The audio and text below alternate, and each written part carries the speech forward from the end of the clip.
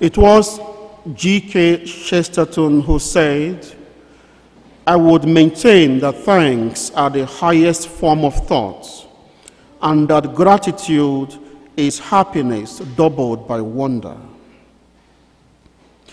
These precisely are the sentiments that run through me as I come to this last day of my stay here.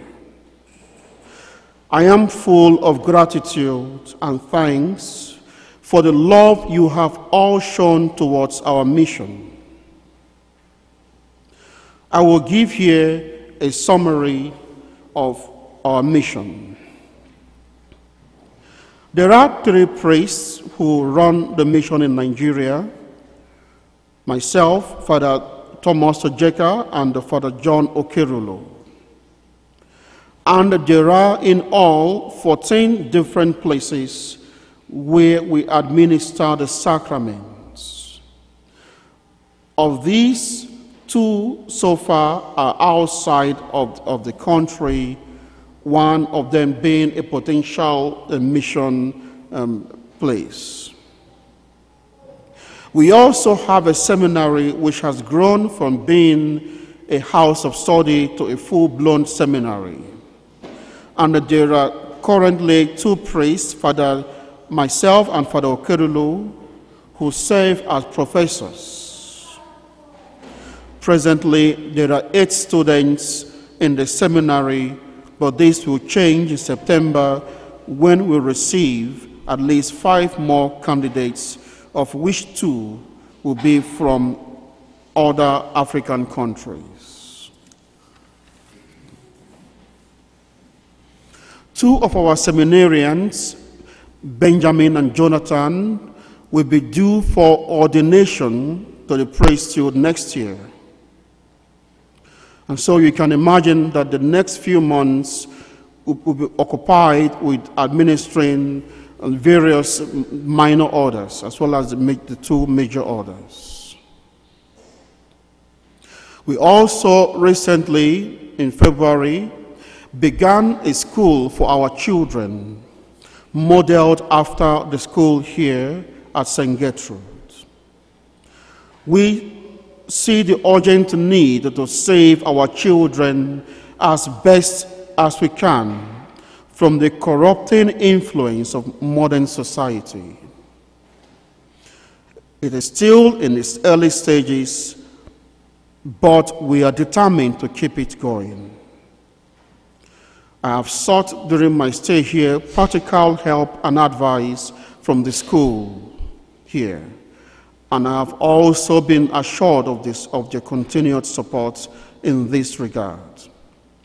And presently, this school is under the charge of Father Thomas Ojeka. The 3 priests in Nigeria also spend their time traveling to the various chapels according to a timetable. And you can therefore see how grateful we are that you have supported us so constantly through the years. I am, of course, aware that this is all the result of the mercy of God and the intercession of the Blessed Virgin Mary. But you made yourselves willing instruments of God's mercy in our mission. Our gratitude also goes beyond to the first time we reached out to Bishop Dolan, who took up the task immediately of looking after us as far back as 2006. I must also extend the gratitude to the seminary, the Most Holy Trinity Seminary, for accepting myself and the other Nigerians at the time, and for training and giving us the discipline which have been so useful to us in our apostolate. To the clergy at St. Gertrude the Great, I owe my special gratitude for making this place like a second home for me. May the good Lord reward you all for all for your kindness. Dear faithful, it has become clear in the course of our apostolate that it is only the divinely revealed truths of the Catholic faith that can keep the world from total darkness. Indeed, if there is any light in the world today, it is the light of the faith.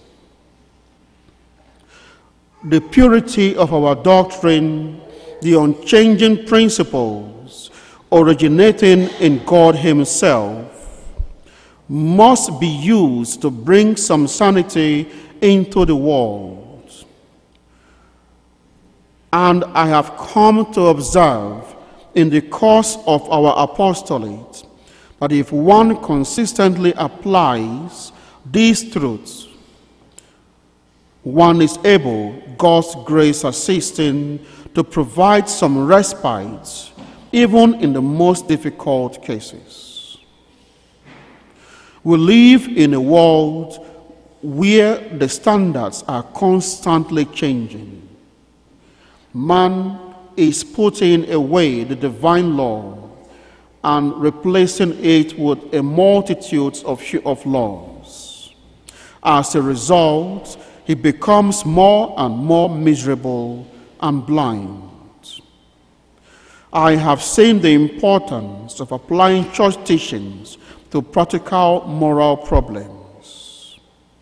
And this is the reason, on the one hand, that we are grateful for the training that we received for the priesthood, and on the other hand, why I see the need to maintain those principles.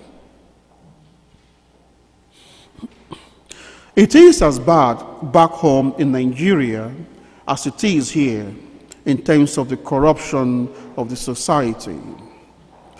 It is only the law of God, the natural law, the divine law, positive law, the moral teachings of the Catholic Church that can save or at least keep things from getting worse. I see always the connection between the doctrine and the practice in the course of our apostolates. The excellence of the teaching is seen in the change which takes place in the lives of the faithful. And on the other hand, we know our place and do not presume that what we see is anything less than the work of God, and that we are mere instruments or unfruitful servants. And when we see the misery and the resisting and the seeming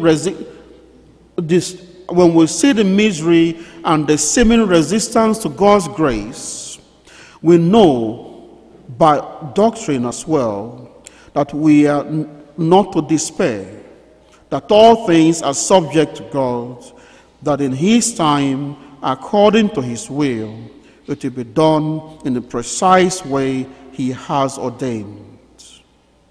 And finally, I hope that if you all persevere in the work that you have been called to do, even if the fruits of your labor does not become apparent here in this world, you will be shown the beautiful result of your charity, your love of God, your patience, and the work that has been done in you by God's grace. And it is my prayer that as you persevere in this work of God, that God Himself continue to be your reward, even unto the end of your lives. God bless you. In the name of the Father, and the Son, and the Holy Ghost. Amen.